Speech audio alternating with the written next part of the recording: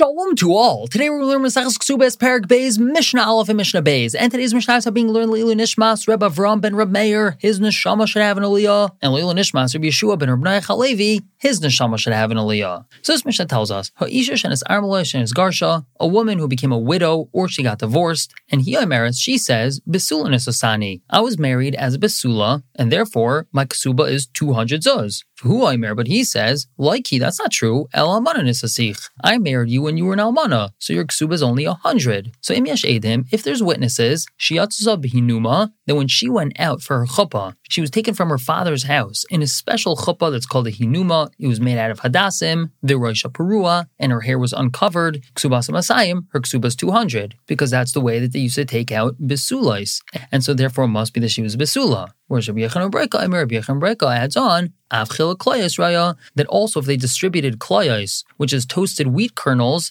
that's also proof that she was a besula, because that's what they used to do when a besula went out to get married. And moving on to Mishnah Beis, this brings us back to Mishnah Vav in the previous parak, where we had learned of Shitas Rabbi Yeshua. And remember, the case over there was that a man comes to Bezdin and claims that his wife is not a besula, and she claims that really when there was ersin, which remember is kiddushin, she was a besula, and it's just that afterwards she was violated, and Rabbi Yeshua said that we don't believe her. So this Mishnah tells us, Umayda Rabbi Yeshua does agree in the following case. But let's say a person tells his friend, this field used to belong to your father. However, I bought it from him. Shehu Naman. He is believed in that case. Why?